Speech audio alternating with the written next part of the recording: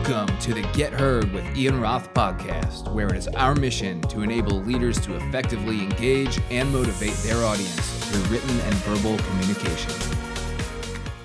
Hello, everybody. Welcome to the Get Heard podcast. Thank you for listening to this episode. My guest this week is Max Warren, and we talk about a lot of things. The theme of the episode is about intentional thoughts and intentional actions, and how as leaders it's important that what is behind our decisions and what we say is intentionality, us deliberately deciding to do what we're doing and say what we're saying. So some of the other things we touch upon are communicating to our groups and to our teams of how their actions gets us to the bigger picture and helping those sometimes lower level team members see that bigger picture. And we also touch upon the topic that we can't lead disengaged people who don't know and don't care what's going on. So what are some ways that we can engage those people and make them feel like they are a part of the group? And again, kind of showing them that bigger picture and the why what they're doing at their level matters. So the theme is intentional leadership and speaking, and why it's important to speak and act with intentionality as a leader. Hope you enjoy this week's episode with Max Warren. Hello, everybody. Welcome to the Get Heard podcast. My guest today is Max Warren, the CRO of SpeakerFlow, where they're mastering the business of speaking, and they have some really, really cool retreats coming up. How you doing, Max? I'm doing really well, Ian. Thanks for having me on. It's a pleasure to be here. Yeah, totally. And, the CRO of SpeakerFlow, I know I've seen you guys online, have been on the website, seen you on LinkedIn. Can you just tell everybody what that's about? Yeah, I'd be happy to. CRO's 3 letters for a fancy title, Chief Revenue Officer, and essentially I'm the resident sales guy. So a lot of background in corporate and technical sales, and more recently I was in the managed services world and parlayed that into the speaking world, working with professional MCs, professional speakers, so that I was their go-to resource as their sales guy and also sales operations. So lots of numbers, lots of metrics, percentages, and dialing that in and mastering the business of speaking. Do you want me to kind of go down that road a little bit? Because I'm happy to talk about that as well. Yeah, tell everybody real quickly what that's about and what you guys are doing. Yeah, absolutely. When we, the 3 of us got together, Austin, Taylor, and I, they were at an outfit called Traffic Crafters that they had started, which was a digital marketing agency. I had my own business, Clearview Business Development, where I was wearing the sales hat, like I just mentioned. And all 3 of us were seeing a lot of the same things that were missing for speakers. And the conversation that we were having with speakers before any of the 3 of us started talking was there wasn't a systematic approach, there wasn't a methodology, no predictable revenue, and no sense of a business structure, no real clear way to set goals, and no way to create predictable revenue. So the 3 of us, each of us coming from a different discipline, myself from sales, Austin and Taylor both have a sales background, but Austin had gone down the road of software as a service and operations and systems and was working for another CRM vendor. Taylor was running an e-commerce company selling high-ticket items where people were purchasing having never spoken to anyone. And so he was really perfecting the marketing game. Austin was working in ops and I was working in sales. And when we started talking, we were saying, there's so many holes for speakers. They don't have the simple formula of mastering the business side. So they don't have systems. They don't have business process.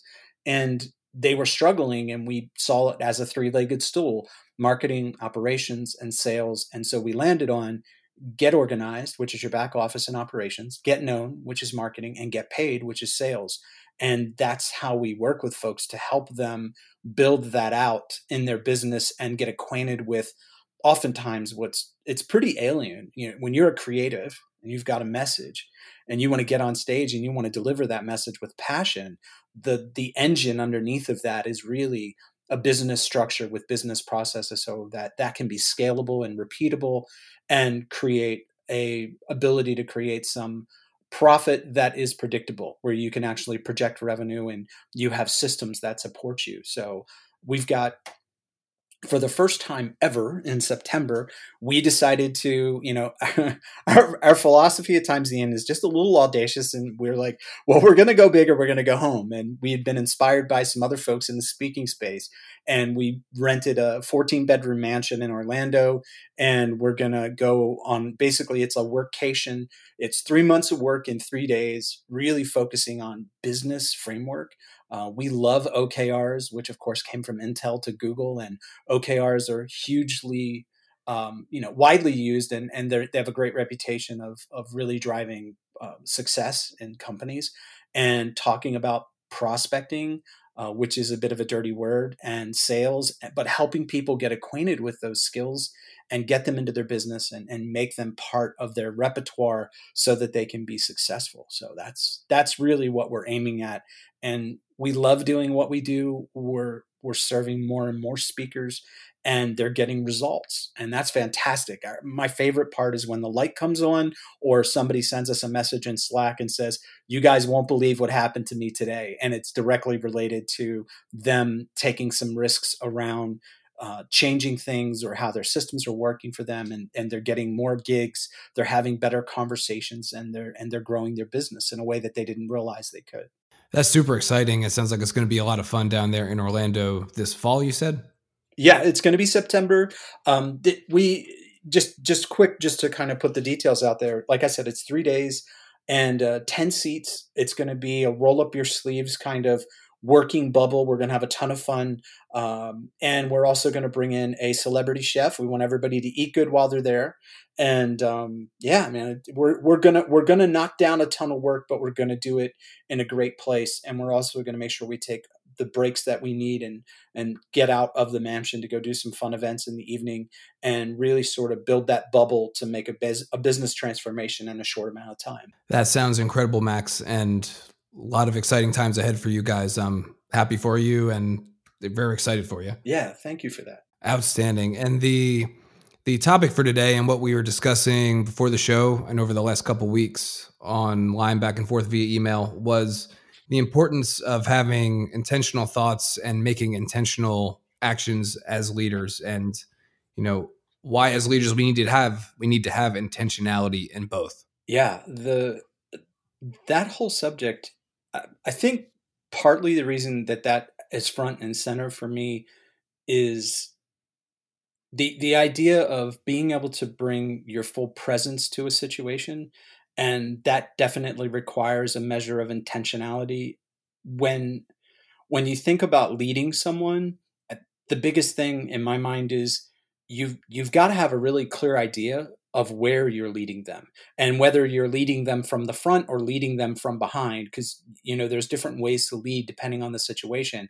You still need to be intentional about it, because the responsibility on the shoulders of the leader is to have a course of action and an aim. You need to be aiming at something, and you need to be looking at an outcome and encouraging the people that you're asking to follow you to aim at that same thing together. And I think intention becomes, that's where you focus, and that's where you get the energy and the motivation.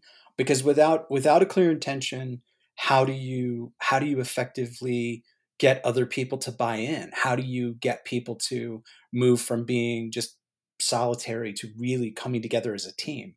So I think intention can't be, it gets ignored at times. And I think that it almost sounds like woo, in terms of a leadership skill. People say, oh, it's a soft skill, but I think it's really, really, really important. So yeah, that's my take. And I'd love to, explore that some more, but that's my sense of it from my experience. So I totally agree with you. It's extremely important to have an end state in mind and a goal, and be intentional with what we're doing when we're leaders. But what are some steps we can take so that we are taking deliberate, well thought out actions instead of just kind of shooting from the hip all the time? Have you seen anything from others, or have you done anything that's worked for you in regards to this in the past? I have, and I think what it starts with is consensus building through questions.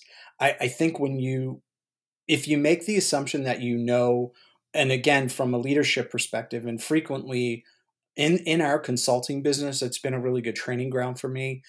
There's a sense of saying, coming back to what's the agreement, right? What have we agreed to together as we've started talking about this? We agreed that there are certain things you want to see change about your business. And let's go back there because that's the touchstone. And again, when we go back to that question and that clarification helps you set the course again. Like you're in a place where that intention is acting as a rudder. And by asking questions and building consensus and checking in, we do that on a regular basis. Hey, here's what we're aiming to get done today specifically. Here's how it fits into the larger picture. Does that make sense to you? Is there anything else on top for you? So that idea of let's stay collaborative, let's ask questions, and then what I will frequently do is restate things back to somebody else and just make sure I heard them. And usually I'll lead with, so what I heard you say was, and have them and just rephrase it in my own words. And either they're going to say, yeah, that's exactly it. You've got it. That's exactly where I want to go. Or they'll say, no, that's not quite what I meant. What I felt like was important is this. Okay, great. So now together we can have a shared intention and we're aiming at the same thing. So we're going to produce a better outcome. So I think starting with questions and checking in with people and keeping it collaborative, and making sure, the other thing that I like to do is once you get on a call with someone and you're going to have a meeting, whether that's consulting, somebody's looking at us and they just want to talk to us about what we do, I'll check in with them. And then at the end, same thing, come back to it and say, do you feel like we covered everything together? Do you have any questions? Is there anything else? And leading with those questions gives them the opportunity to have buy-in, and it also gives them the opportunity to feel validated. And I think that shared intention and validating someone is really important. I don't know. We talk a lot about leadership, Ian. I don't know that we talk a lot about followership. And I think that because of that, we've got to take the time to make the space where people feel like they can follow us, where they feel good about it, where it feels like a shared experience and it doesn't feel like you're sort of hijacking them. Because that would be the antithesis of a shared intention, is where somebody feels hijacked in a conversation or a situation, or they may feel misrepresented. That's why I believe asking questions and getting clarity and repeating things back to somebody, not like a robot, but with empathy, with engagement, that really does move the needle for people, and they feel great about that experience, and they learn in that kind of an environment. They can feel heard and they feel safe. They feel like, okay, I'm not going to be treated like an idiot, and the person that's responsible for taking the lead knows what's going on for me and what's at stake and what matters. Wow, you just dropped a couple knowledge bombs there, Max. So I want to kind of go back and dissect. Yeah, man. Wow. So you hit so many good themes that I'm so passionate about. And the one I want to start with is, repeating what the person said, like an example saying, I heard you say X. Did I understand you correctly? Or is that what you meant? And not only is that an outstanding way to get validation, but it shows that person that you're practicing active listening skills. Yes. And I mean, you can be looking at someone and having someone talk to you, and I've done it. We've all done it. And the person's talking to you, but you're not really hearing what they're saying. So being a good active listener as a leader will take you from good to great. Agreed. 100%. And conflict is something too. I think that one of the precursors to conflict is me assuming that I know what you mean instead of me actually doing the heavy lifting of listening. Because if I'm triggered, particularly like if I'm aggravated or I've got a dog in the fight and I want a conversation to go a certain way, or if I'm hell bent on a certain outcome because I think I know better than you, then there's probably going to be that feeling that I'm sort of listening, but underneath it, the person feels me going, yeah, let me tell you what you need. And that is a fast way to get the other person to just they're going to shut down. You're going to and you're either going to get a cold conflict where that person is no longer engaging, and you can't lead somebody that's disengaged. You can't get anywhere. There's no sense of cohesiveness or trust, right? And the way of leading somebody by getting their buy-in and by not scrapping your agenda. You need to be clear if there's something that you want to see happen, but you've got to make sure that it makes sense for them, and then try to move towards them in a way that's authentic, so that it doesn't, you don't have unnecessary conflict. Conflict's going to happen from time to time because people feel like there's a particular outcome they want out of a conversation, or in the world of consulting that I'm in frequently, there's an outcome that they want for their business, and there's money involved, and time and effort and energy, and there's fear and insecurity too. So there's a lot of that stuff in the air at an emotional, psychological level when you're practicing leadership that requires you to get better. So yeah, that's just I think conflict in leadership are things that we have to talk about, and also talking about the fact that we've got to be able to get out of the way. And sometimes we do it ugly and clumsy at first, but we have to, if we want to be effective at leading, we've got to be willing to risk that we're going to do a terrible job, or we're going to miss it. And if we do, then we've got to be willing to own it when we fall down, or we misrepresent what somebody said. So that there's that willingness to be able to learn too as we go. So before we go to conflict in leadership, because that is an awesome topic to discuss and I think is extremely relevant to our listeners, I wanted to go back to something you said a little earlier. Like I said, just so many knowledge bombs. I'm typing away here on my computer with these notes. But it's very important to communicate how your team members or employees' actions relate to and contribute to the larger picture, like you said. So how, as leaders, can we make that clear to them so that they can see maybe on their micro level down in the dirt doing, just an employee level task, no leadership, no responsibility of others? How can we make them see that what they're doing here and now is affecting and contributing to the greater good and the bigger picture? I think that the job of the leader is to create a context for their contribution. So what I mean by that is come up with a way to relate to them, and particularly if they feel like their role is unappreciative, or it's kind of a smaller role and they don't realize how important their contribution is, then it becomes it's the responsibility of the leader to paint a picture that says, this is how what you do or don't do has an impact on all of us. This is how your contribution is moving the needle for everybody on the team. And also without it being a carrot. And I think when I say that, I mean, everybody's been in a situation where somebody says, if you do a great job with this, there's another opportunity open for you, where we've almost felt like, it feels disingenuous. So without dangling a carrot in front of someone, having an open conversation about their contribution at the level that they're at right now, what is it contributing to the bigger picture, and also a path for them. Where are things headed for them?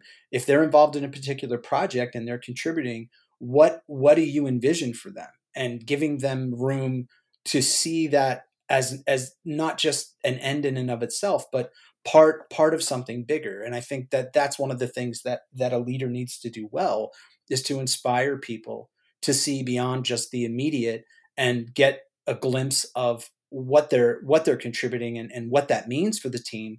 And then also about their ability to, as they show up, to expand that role and to take on other challenges and grow as a person and as a contributor to a team. Now, those are some great things. And, again, it is extremely important as leaders that we're able to clearly communicate that to even the lowest level employees, because, a very wise person once said to me, who's a very high level leader, you can do your job without me, but I, as the leader, cannot do my job without you guys out there executing everything. So again, I think it's extremely important that we can communicate all the way down to the lowest level that they're contributing to the greater good and moving the needle for the organization. Absolutely.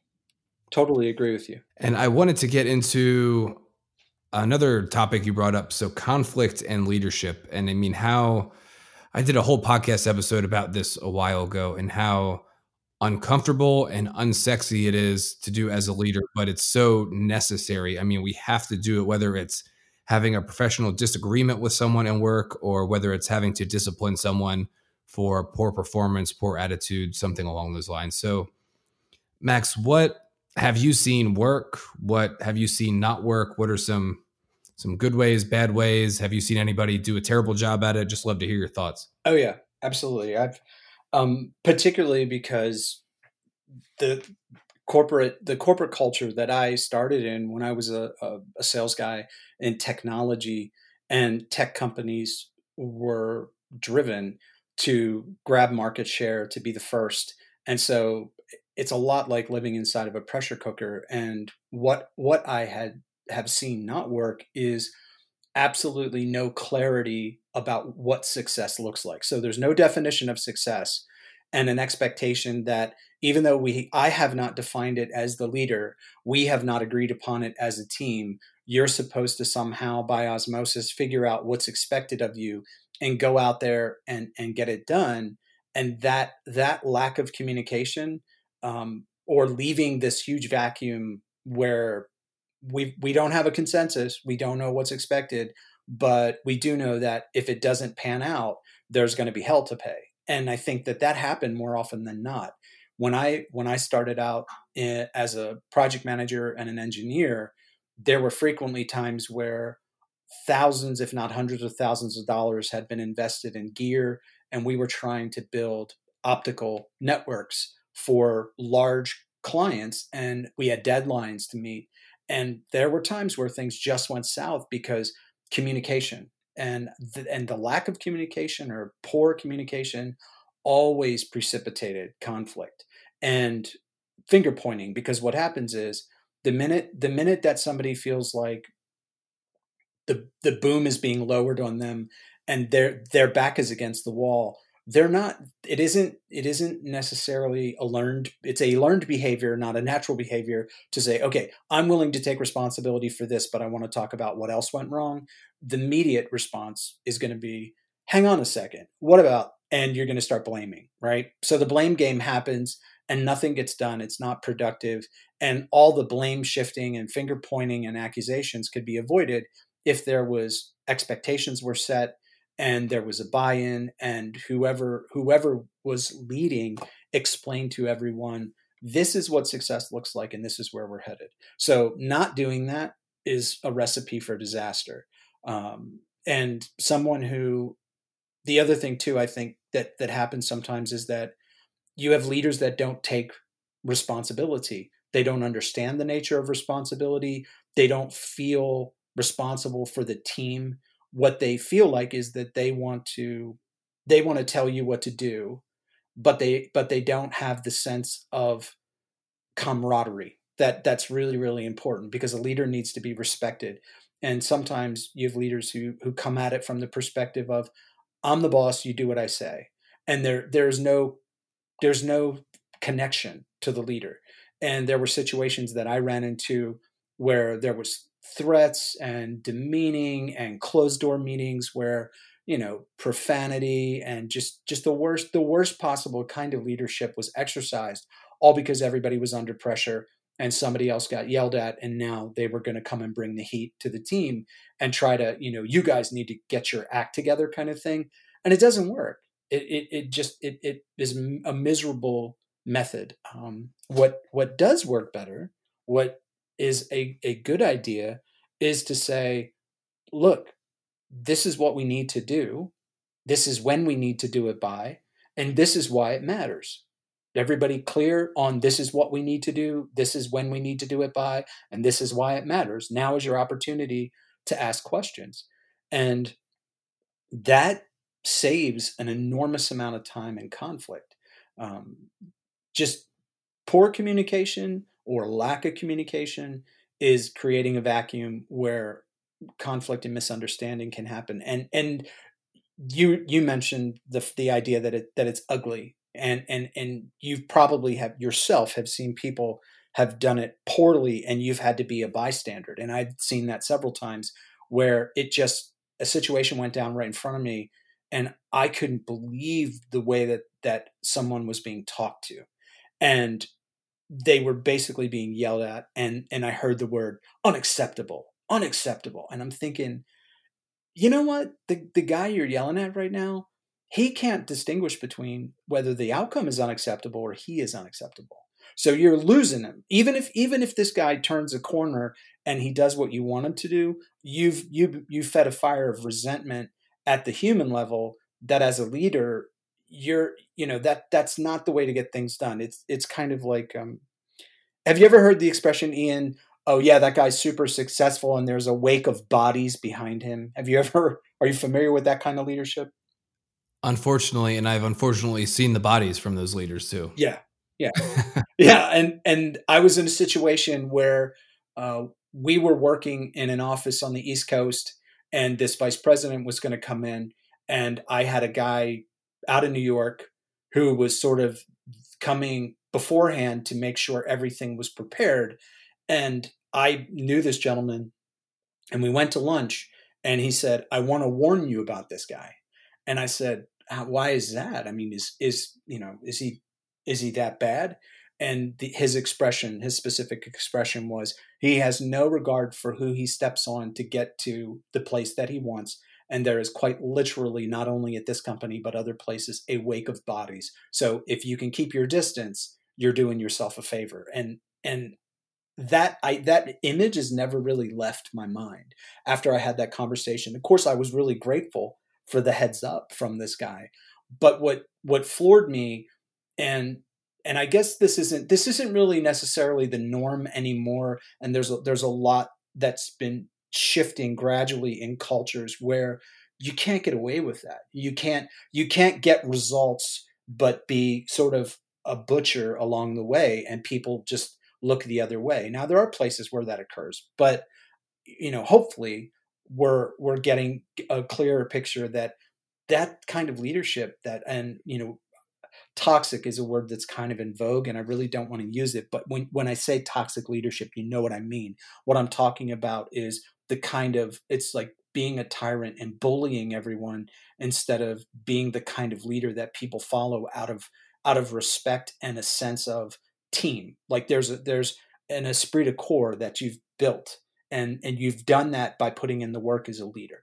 Definitely. And I've seen my fair share of toxic leaders, and that is the case for a lot of situation where there's poor leadership. But I often see that people claim, just because I don't like someone, he said something that I didn't want to do, I have a toxic leader. So like you said, that's a phrase we need to use very lightly, but definitely justified where the situation permits it to be. Absolutely. And you're hearing me loud and clear. That's exactly where I was going. It's like I'm inside your mind, Max.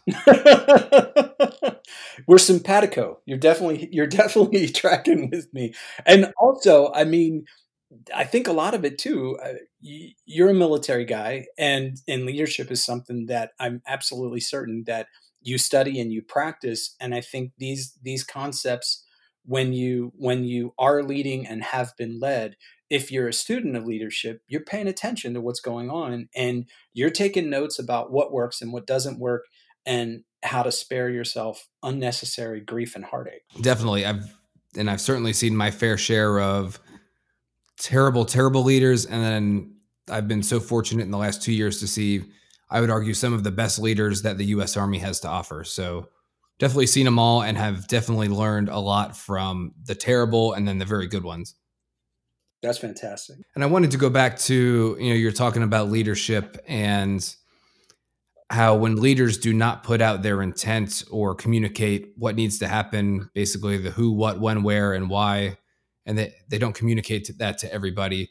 I mean, we need to understand, leaders, you need to understand you are responsible for everything that your organization, your team does or fails to do. So if somebody at the lowest level on your team screws something up for the whole team, that's you, man. That is you as the leader that has failed in that situation. You might not have had a lot to do with that, but you being the leader for that entity it is your responsibility. No doubt. No doubt. And there's been a lot of good things said and written about that. Jocko's book on extreme ownership comes to mind, and the best practices around what it means to take on the responsibility of leading people, and clarity and communication. I mean, ultimately, intention, I think, comes down to being able to get clear about what's happening. And, the phrase, Ian, a lot of people will talk about this idea of pivoting in business or being agile. And I think that you can't be an agile company or an agile organization without the ability to really get buy-in and getting buy-in and getting people to work and go above and beyond is about creating that shared intention.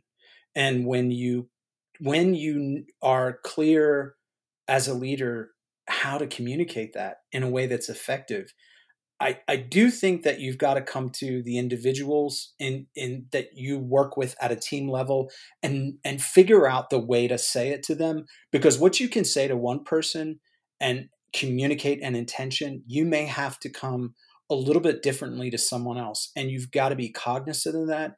And I think that part of intention is being a student of the people that are around you and really paying attention to them and figuring out it isn't about getting in your head, because this could be a real trap and a stumbling block of playing out every potential scenario before you bring somebody bad news, or you've got to ask for a hard thing or some sacrifice from the people that you're responsible for, or something you were aiming at, it didn't pan out as expected. And now you've got to retrench and you've got to come up with an alternative plan. And the alternative plan it's tough, and it requires some extra hours or extra work or a reworking of a particular problem or challenge.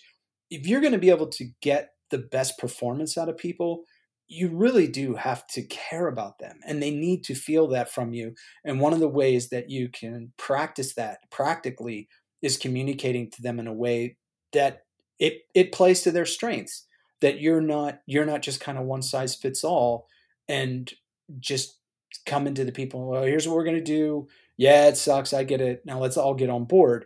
It's more about being aware of how to enlist people, you know what I mean, how to really get them on board with things, and figuring out a way to put it to that person that you can bring it to them and create that shared intention. And that's artful.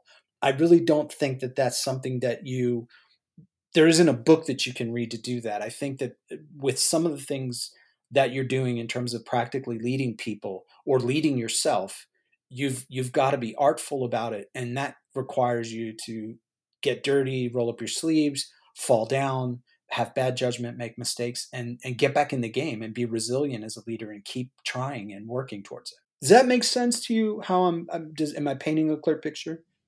Yeah, and how I think I heard you, and I'm going to use an analogy I just kind of thought of. So, your leadership style is, compare an analogy to like a resume. When you're applying for jobs, you don't want to send the exact same thing to every single job. You want to tweak it a little bit to fit whatever job you're applying for. And I think your leadership style here could be viewed as the same, where each one of your employees, sure, you're going to have your general leadership core values and way you act, but you need to tweak it a little bit to each person in your team, see what makes them tick, use some emotional intelligence to, just shift to the left or right depending on what they need and what is effective to them. Absolutely. Yeah, you definitely heard me very clearly. And I think again that it's artful, and you have to practice it to get good at it, and be willing to be vulnerable. And I don't mean, see, certain terms, when we use them, they're so and they're so pregnant with meaning, and I want to make sure that I'm communicating clearly. Funny enough, isn't that funny? But by vulnerable, what I mean is what is useful for a leader and what is helpful is to come around the other side of the table.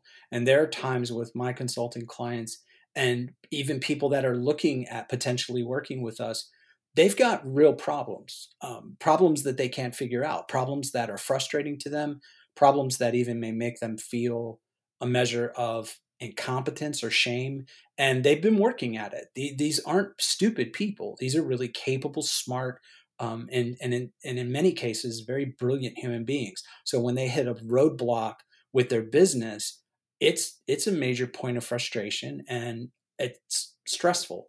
So there are times where you've got to be diplomatic and you need to get on their side of the table. You need to come around to looking at it from their perspective in order to really meet them where they're at and help figure out a way to aim together towards something, because they can't necessarily see it and it may not be real to them. And words become much more powerful and persuasive when you feel with them, where they have a sense that, oh no, you care and there's real empathy. And so now you're saying, well, this is what I perceive and this is what I see and understand. Talk to me about what you perceive. How is that from your side? And get them to open up. And they've got to trust you. And I think that you use the word emotional intelligence, the phrase emotional intelligence. And I think that's exactly what it comes down to is you genuinely need to be concerned about people and you need to listen to them from a place of recognizing that you've got your own areas in life where you're struggling. There are places where you might see super clearly for someone else. This has been a tough one for me, and I'll level with you. This was one of the toughest things in terms of being a salesperson and then being a sales coach, sales consultant for people. When you see it for someone else, but they can't see it, the light doesn't come on, the dots don't connect, and it just doesn't matter. The real name of the game is making a space for somebody where they have the aha moment, because they are going to shift gears. They are going to have so much more skin in the game if you can, as a leader and as a communicator, help them to have that moment. Because for them, then it becomes, oh, you mean this? That for them becomes the foundation or like a jumping off point to actually achieve something that they didn't realize was achievable, or to simplify something that seemed like a black box for them that was really complicated. And I think that that's one of the things that we work at as leaders and communicators, is to convey things in a way that the other person is able to see it for themselves, not beating them over the head with it, but helping to get them to see it in a way that they can buy into it. And that's different. That's different than just bludgeoning somebody with, this is how we do it, or this is what works, and talking to them like they're dense. Because I just don't think you're winning anybody over that way. And that's not a way to persuade anyone. It's just a way to make somebody feel stupid or frustrated or ashamed. And that's ineffective. And you're going to lose them. You're going to lose them before you ever get out of the gate. Definitely, Max. Man, thank you for everything all the awesome knowledge bombs you dropped for us. I think we had a heck of a conversation. Just as we're wrapping up here, I want to make sure that you're able to put out all the latest and greatest for Speaker Flow. So where can listeners find you if they want to learn more? What's the best way to get in touch with you and the team? Yeah, speakerflow.com is the website. We just did a revamp, and if you're new to the site, there is a Start Here button, and there is almost a guided tour through the site. There's a ton of information there. I encourage everybody to check that out. Keep an ear out for mid-March. We're going to be launching our own podcast called Technically Speaking, which is going to be another resource to the community. So I would say the website and the podcast are fantastic. And certainly if you're on LinkedIn, feel free to hit us up on LinkedIn. We love to connect with people, and we love learning more about what's going on out there that, people can share with us, and we can build those relationships and be a resource. Awesome, Max. Well, thanks again for taking your time out of your night tonight to be on the show. And I know our listeners are going to take away some awesome stuff from this episode, from your words that they can put into practice. Fantastic, man. Again, my pleasure. Thank you so much for having me. Thank you so much for listening to the Get Heard podcast. There are so many podcasts out there, and thank you so much for taking time out of your day to listen to this podcast. Please check out the show notes, where I'm going to have a pretty detailed summary of everything that Max and I discussed in this episode. And if you're ready to go to that next level, I want you to go to my website at getheardpodcast.com. Check out what I have going on there, subscribe to this podcast, and share it with a friend. Thank you so much, and I'll talk to you next time.